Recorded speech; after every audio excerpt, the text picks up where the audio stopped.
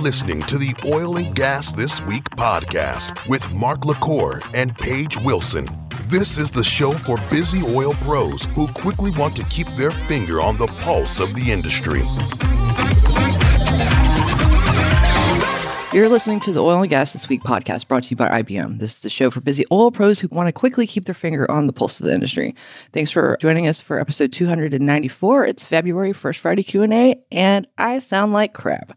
So, my apologies. You don't feel good, do you? No, I have fever. But you're being a trooper and a spreader. Got to get through it. Well, you're going to help me. A spreader? Yeah. No, it's all allergies. It's all allergies. It's freaking cedar pollen, man. I do not like spring. It is not my favorite season. They're bothering me too. Not as bad as they are you. Yeah. But you know what was cool? What? Was the API Gala we went to. Oh, it was so much fun. It was cool seeing how packed it was. And so the API Houston chapter has not thrown a black tie affair in over, I think, 35 years. And this is the first time we've did, and we sold it out.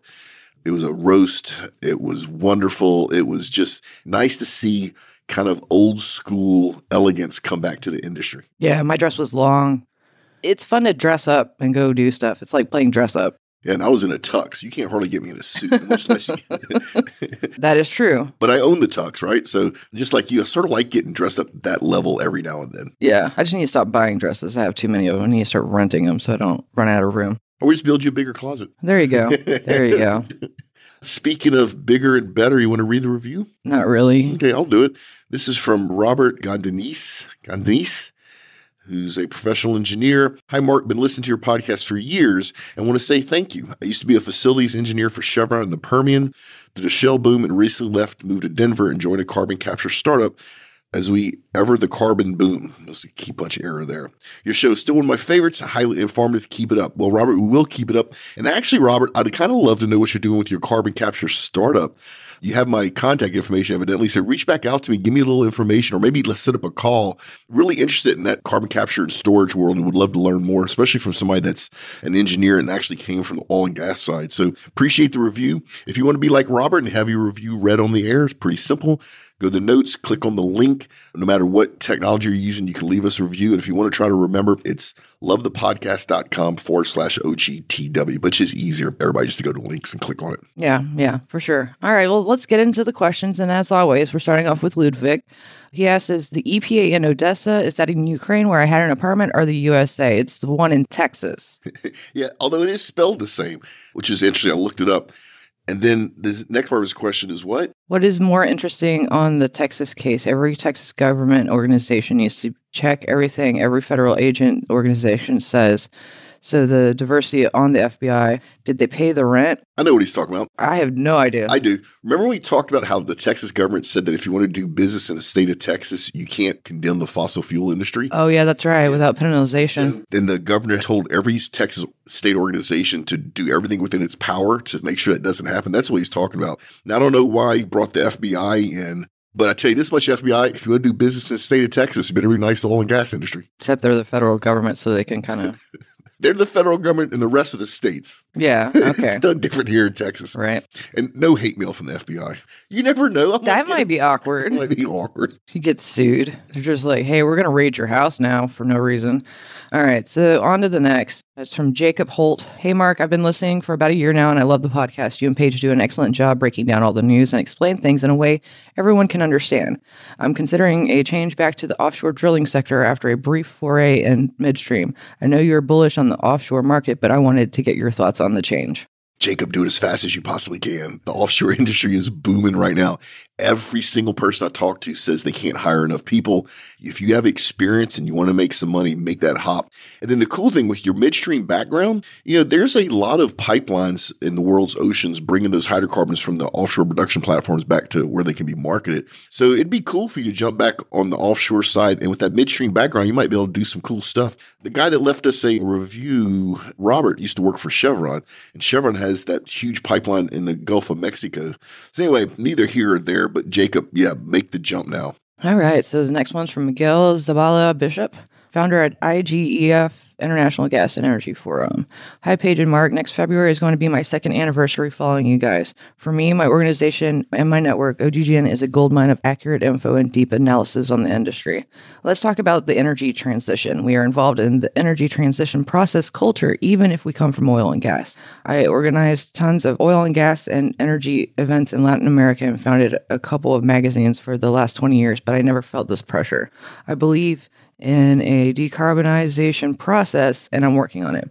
But I question why the process avoids natural gas as a bridge from a fossil economic culture to a greener one. What do you guys think? Regards, Miguel. Good question, Miguel. Which, by the way, I'd love to do more business in Central and South America in the oil patch there. So if there's some way we can have a conversation, maybe learn more about what you're doing there, I would love to do it. I follow a little bit of Portuguese. Muito bem. So let's go back about 10 years. Rex Tillerson, this is before they bought XTO. Rex Tillerson, the CEO of ExxonMobil, saw that the future was going to be a natural gas future. He's the one that pushed Exxon really hard to develop not only its gas extraction they did that basically by buying XTO, but also look into LNG and all the parts and pieces needed to turn it into liquid so you can move it around the world. Natural gas was the fuel of the future. What's happened, Miguel, and you're right, 100% natural gas, if you want to move from crude oil to renewables, natural gas makes the most sense as the bridge fuel, is what you called it. Now, let me tell you what's happened, is the environmentalists have gotten involved, and even though natural gas in conventional power plants burns way cleaner than almost anything else out there, they've gotten involved and they've condemned natural gas. They've caused politicians and companies and countries to look at natural gas not as a bridge fuel, not as something that releases less carbon dioxide when you burn it, but just another fossil fuel. So you have that negative stigma that's now attached to natural gas, which it really shouldn't be. Paige, we're not in the news show articles, and I'm not sure if this is going to make it, but I saw recently that in California, they're going to take a natural gas-fired power plant and they're going to strip the hydrogen from that natural gas and then convert that power plant to run on the hydrogen. So they're basically taking a fuel that has a lot of power, natural gas, stripping about 70% of its power, BTUs, away from it. And what's left, they're going to generate electricity. That's asinine, right? Literally, they're making a plant I feel like we've talked about that before. Inefficient. We talked about it recently with somebody in person. Yeah. Okay. But Miguel, the natural gas really should be a bridge fuel. And then, like I said, the people that don't like our industry have demonized it, and it's just really gotten ridiculous. However, the world is in an energy shortage right now, and people are doing anything they can to get their hands on natural gas. So regardless of what the organizations do that don't like us, regardless of how they stigmatize natural gas, it's a huge need for it right now, and the need's not going to be met anytime soon. So the natural gas part of the oil and gas economy is booming and will continue to boom regardless of what anybody says or thinks. All right. Next one is from Christian Shoke. Correction, on episode 288, you mentioned Luis Inácio Lula da Silva is the new Petrobras president. He's actually the new Brazilian president. The nominated Petrobras new president is Jean-Paul Prates, but it's still waiting board voting for approval/rejection. Stop right there. Thank you, Kristen, for correcting me. How I got the president of, I feels horrible. How I got the president of a country mixed up with the president of a company is beyond being fussed, and I should have not got that one wrong. But thank you for correcting me. And audience, every time I make a mistake, even if it's something as big as this, please let us know so we can. Is this the only person that reached out about it? The only person that wrote in about it. Oh, okay. Yeah. Anyway, Kristen, thank you very much for the correction. I needed it. Yeah. Then the review, love the show, especially the flow and its quality, sound information. Congrats. Again, my apologies for how my voice sounds. Question is linked to renewables, but also with oil and gas and 2023 predictions. How do you see the market development for renewable gas, biomethane, in U.S. and globally for this year and upcoming ones? Thank you. I want to meet you someday when I'm in Houston. Absolutely want to meet you if you come to Houston. Just let us know ahead of time. You did skip one question where he said on Spotify, the Apple button is not working. It's probably just a glitch. Yeah, we have nothing to do with Spotify. So whatever's going hopefully has been corrected for you by now, Christian. Yeah, that's a whole app issue, not us issue. Not us. So biomethane. So biomethane, if you don't know, methane can come from many sources, and one of the places it can come from at a rather fast pace is the decomposition of organic material. Most landfills, think about where your garbage goes, all that methane used to just be vented to the atmosphere. That was the nasty smell you would smell when you drive by, right? That hydrogen sulfide. What they've learned is if they take these landfills and they make them airtight and they capture that methane, they can then run that methane and use it to run generators and to produce electricity. That methane is a perfect example of biomethane. And so the market for it is growing. It is a renewable gas. Basically, if you think about the amount of garbage we produce, that's not going to ever stop. And being able to pull something valuable off of it like biomethane is really cool. A lot of the landfills started out using that methane to make electricity for their own use. Now they've figured out that with enough of it, they can sell that electricity and or that methane on the market. So it's another profit line for them. And so the market's growing in the U.S. especially. Globally, unfortunately, a lot of countries don't have the infrastructure to capture that methane that comes from things like landfills, much less moved around in pipelines. But the world will get there. It's just too valuable a resource to vent to the air. And so as companies and people learn how to make money off of it, you'll see more and more of it captured, which is great for everybody. And you'll see that market continue to grow. That market is on a steady climb. It's not the peaks and valleys, and it's good margins, good predictable margins. So that the market for renewable biomethane will continue to grow. All right. Next one is from Mario Romero. Good afternoon, Mark. Thanks for connecting. I just wanted to reach out and introduce myself as I won't be able to go to NAPE next week to personally meet you guys. I've learned so much listening to your podcast this year, and I started as an analyst in the energy group lending to major E&P companies. On the last episode, you mentioned books that help you understand the industry better. Do you mind sharing which books you read? Also, when do you guys plan to launch the finance podcast? Really looking forward to it. All right, let me answer one quick question, and I want you to read the next one. So the finance podcast is in the works. Our original sponsor for that show has decided to reevaluate to the third quarter of this year. So at the latest, that's when it's launched. However, I got another company that y'all all heard of, that I can't mention their name, that's also talking to me about sponsoring that show. So it may happen earlier than that. So Mario, at the latest, third quarter of this year, and maybe sooner. Just pay attention. You'll know when it comes out. So read the next one. From Lee Tice. Hey, Mark. Recently began listening to your OGGM podcast, and I'm excited to start listening to the geopolitical podcast as well. I'm relatively new to the oil and gas industry and started working in acquisitions, but would like to expand my learning both width and depth. I have an MBA and may try to transition at some point into the finance trading side of things. I say all that to ask if you, okay, so this person wants to know books too. You have a few books you'd recommend reading to start down the rabbit hole of learning more about this industry. I'm also curious if you think being multilingual is helpful in the industry, and if so, how and or where I might be able to capitalize on that. I know you're a busy guy, but hope to hear from you at your convenience, Lee. Yeah, so first thing, Lee, yes, being multilingual is always helpful in business, especially oil and gas. Yeah, because it's global. Yeah. Now, English is the global language of the oil and gas industry, just like the American dollar is the currency of choice. But having another language in your pocket is great. A couple of things. You might want to reach out to the guy I just mentioned, Mario Romero, because y'all have both finance and wanting to learn about the industry in common. Oh, you can be besties. Besties, maybe start a book club. And if you start a book club, let me know. I'd be happy to donate some books. And the reason I had Paige read both of those questions back to back is they're both asking for books. At some point, our new CMO is going to make us do this. We're eventually on our website. We're going to have a page where you can see all these books and with a link for you to buy them. But here's what I recommend. And by the way, you can go into the show notes, everybody, and read these so you don't have to try to remember this. Fundamentals of Oil and Gas Industry for Beginners, Oil and Gas Production Handbook, an Introduction to Oil and Gas Production, Transport, Refining, and the Petrochemical Industry, Oil 101, The Global Oil and Gas Industry, Management, Strategy, and Finance, Fundamentals of Investing in Oil and Gas Production in Non-Technical Language, Project Finance for the International Petroleum Industry. So 1, 2, 3, 4, 5, 6, 7. There's 8 books that I recommend. Like I said, they'll be in the show notes. And at some point, because we get this question so much, we'll have a page on our website so you can just go in and pick these things up. That would be helpful. Actually, and very convenient. I tell you what else is pretty cool is I met the head of publishing at NAPE, and I'm talking to him about having some of his authors on. I bet that company would like to help us with this and maybe get even some of their books. Oh, that'd be cool. Yeah, on our website. So for the 2 guys that wrote in and asked about the books, those are what I recommend. They'll be in the show notes. And then Lee and Mario, I think y'all should reach out to each other and talk, and especially since Lee speaks more than one language. Cool. All right. Next one's from Scott Dennis. Guys, love the show. Listen every week. Growing up in Los Angeles in the 70s, it was common to have days where we couldn't go out for recess due to air pollution. The situation is very different for kids now. What major developments improved air quality over the last 30 years? Paying it forward in a Yonkers and why? Scott. In Yonkers, New York. Thank you, Scott. Scott Dennis' name sounds so familiar.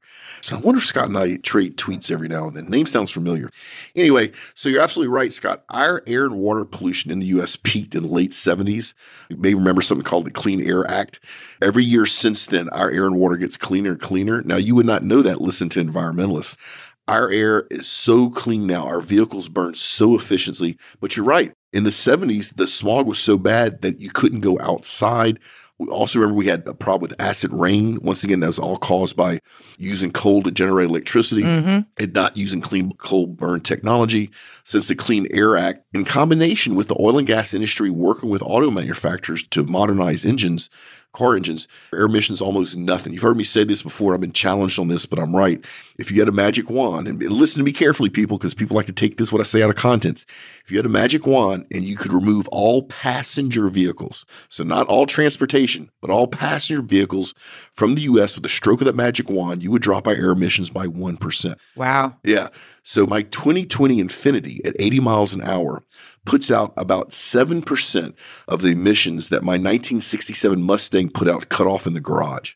Now that sounds insane, but remember, that Mustang had the gas system was vented to the air, so there was no closed fuel system. There was no catalytic converters. There was no computer making sure the air to fuel ratio was perfect. There was no lean burn technology. And so our vehicles are ridiculously efficient. And that's why in the 70s they weren't, and you had all this problem with smog by the oil and gas industry working with the automobile manufacturers, driving efficiencies in internal combustion engines. They're super efficient now. They put almost out no emissions. And then by us stopping burning coal, naked coal, and using clean burn technology and things like natural gas and nuclear, we've stopped the acid rain. So our impact to the environment is less and less every year here in Europe since the late 70s, right? The problem is the rest of the world. We have to help them get to where we are now. Right. But great question, Scott. And I know your name from somewhere. I'm going to figure it out eventually. Good luck with that. All right. George Rockwell, Project Finance Manager at Diamondback, writes in, being listener for years, by far one of the best podcasts out there. I don't mean just oil and gas podcasts. I mean all podcasts. Oh, that's sweet.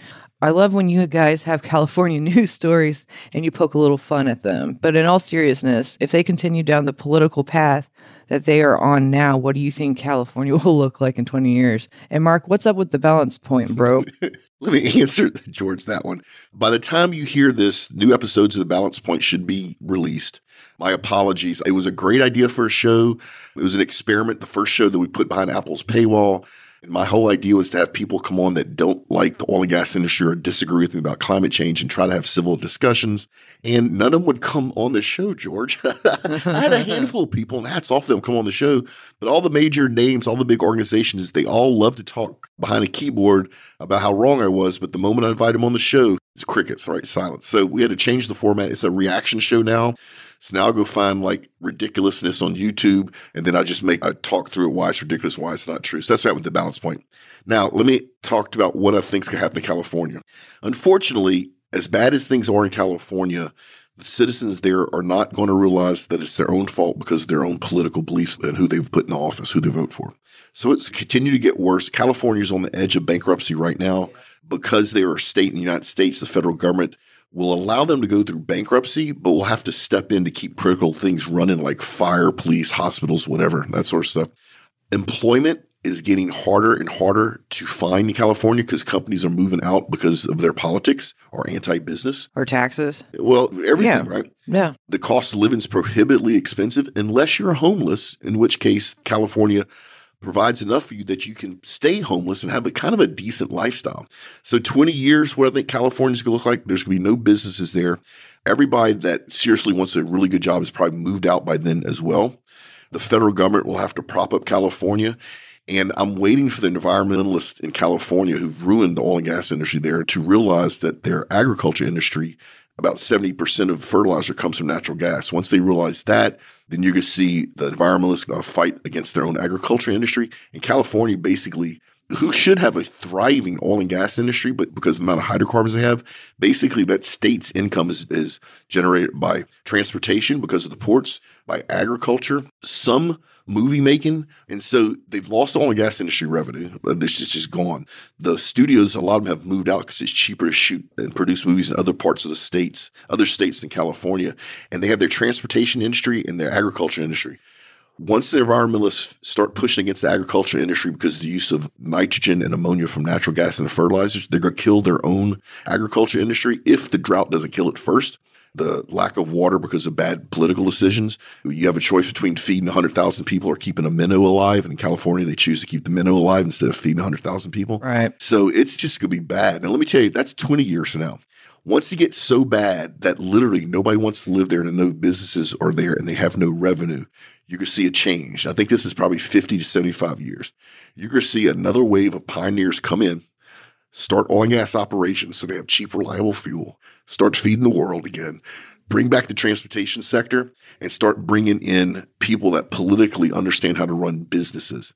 So I think in 20 years, it's going to be horrendous. It's going to look like a bad Mad Max movie without the cool cars.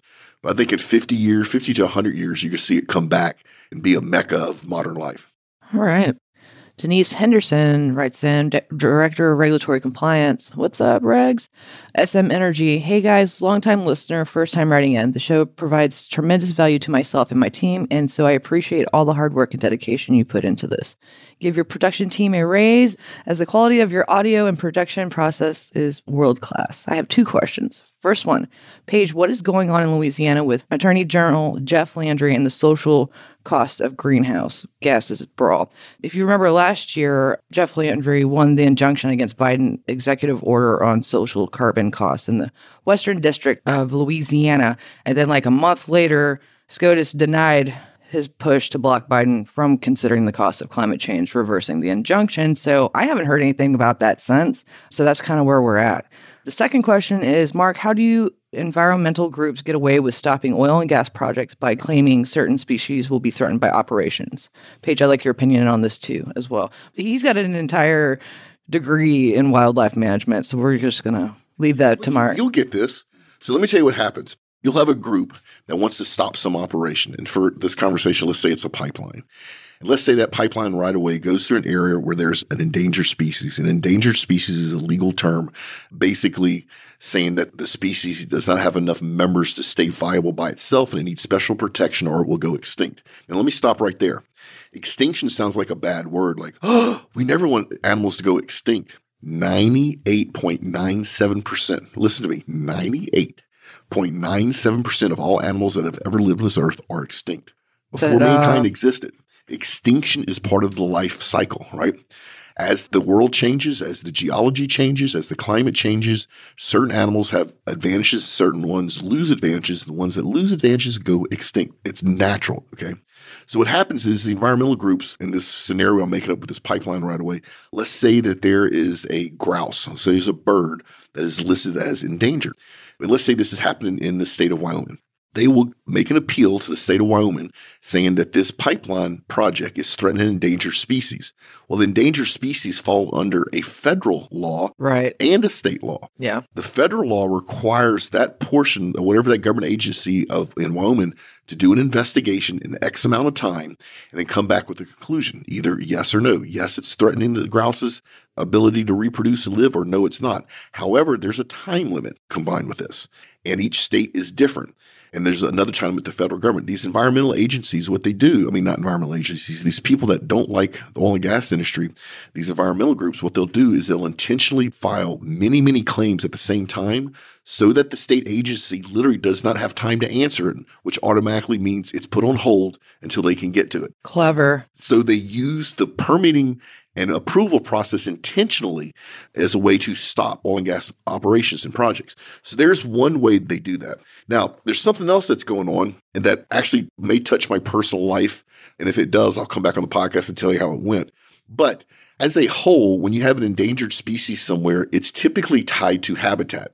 You know, a certain minnow needs a certain degree of water and a certain amount of hardness in that water, or it can't reproduce. Right. Or a certain grouse needs a certain amount of trees, a certain amount of seeds to eat, or whatever, right? Well, one of the things you can do that in the oil and gas industry, among other industries, does this quite often, is when you have one of these environmental groups try to stop a project, you can look at that stage, that grouse area, and go, you know what? It's 2 acres, and there's 3 grouse that live on it. We can go to the exact same habitat that's in a state, but that's attached to either a state or national park, And we can take money and grow that same habitat and make it much bigger. And it's much more valuable to the grouse or to the wildlife because now it's, instead of just being a couple acres, it's millions of acres that's attached to something that will never be developed because it's a park. It's called mitigation.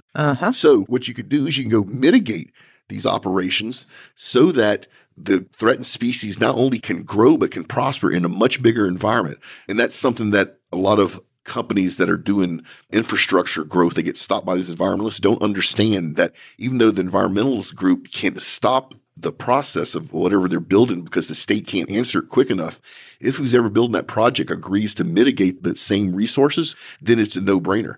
So that's how they do it. They game the system, and there's ways to actually get around that. It's ridiculous. And the other problem with it is not everybody agrees on what is a threatened species, and a threatened species in one state may be abundant in other states. Right. So, and like I said, extinction is part of the natural process. I don't want to see plants and animals go extinct because of man's activity, but just understand they go extinct without man's activity. Yeah, hence the dinosaurs. So, all right, Laura Sterner from Endeavor, who is a landman, writes in and says, I'm in my second year of working in the industry after graduating college, and I saw you and your setup at NAPE a few weeks ago. I actually stopped by your booth and grabbed a latte, but you were busy with conversations with other people and didn't want to disturb you. Let's stop right there.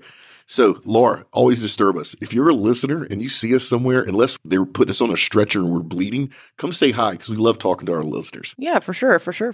She says the latte was good, by the way. My question is, I understand how to identify property owners, the legal requirements, the documentation, and the title work required. I actually enjoy a lot of this because I have an eye for detail, or as my boyfriend says, I'm stubborn, LOL. What I struggle with is the negotiation part with the landowner or leaseholder. Any suggestions that you could provide would be greatly appreciated. And Paige, you should do a few posts on Instagram about how to dress as a landman. It's harder than you think if you're a female. Please keep up the great work. I absolutely love your show. Thanks, Laura. Right? Negotiation. So you're not going to like this, Laura. A big part of learning how to negotiate well is experience. You just got to do it. And in the beginning, it sucks because as a human, you don't want to hurt other people's feelings. And it feels like when you tell somebody no, that you're going to disappoint them or hurt their feelings. And sometimes in negotiations, you have to say no. Now, remember this. In negotiations, there's three parts of a negotiation, right? There's the actual product element. So in this case, your mineral rights. There's the time element. So who wants to close on this and when do they want to close on this? So in a negotiation, there's actually three parts of it. There's a time element, a product element, and price element. So the time element is who wants this closed and why. The product element is actually the mineral rights. And then there's the price element. Whoever controls two of those three components in negotiation always pulls out ahead, right? And the best way to do that is to have more knowledge than the person that you're negotiating with. Also remember that the goal of a negotiation is to come to an equal and favorable conclusion to the negotiation. A negotiation should never be where you try to take advantage of somebody. And unfortunately, in your business, especially years ago, there were landmen out there that took advantage of leaseholders. And a lot of people know that. And so that's why you're getting pushed back. So a couple things. You just got to negotiate. I don't know how big Endeavor is, but if you have some senior people there, go tag along with them and listen to them as they negotiate with the leaseholder and landowners. Second thing, remember that negotiation is a process, it's a skill set. It's like mathematics or English. You can learn it. I just rattled off the three parts you need to understand to do negotiation.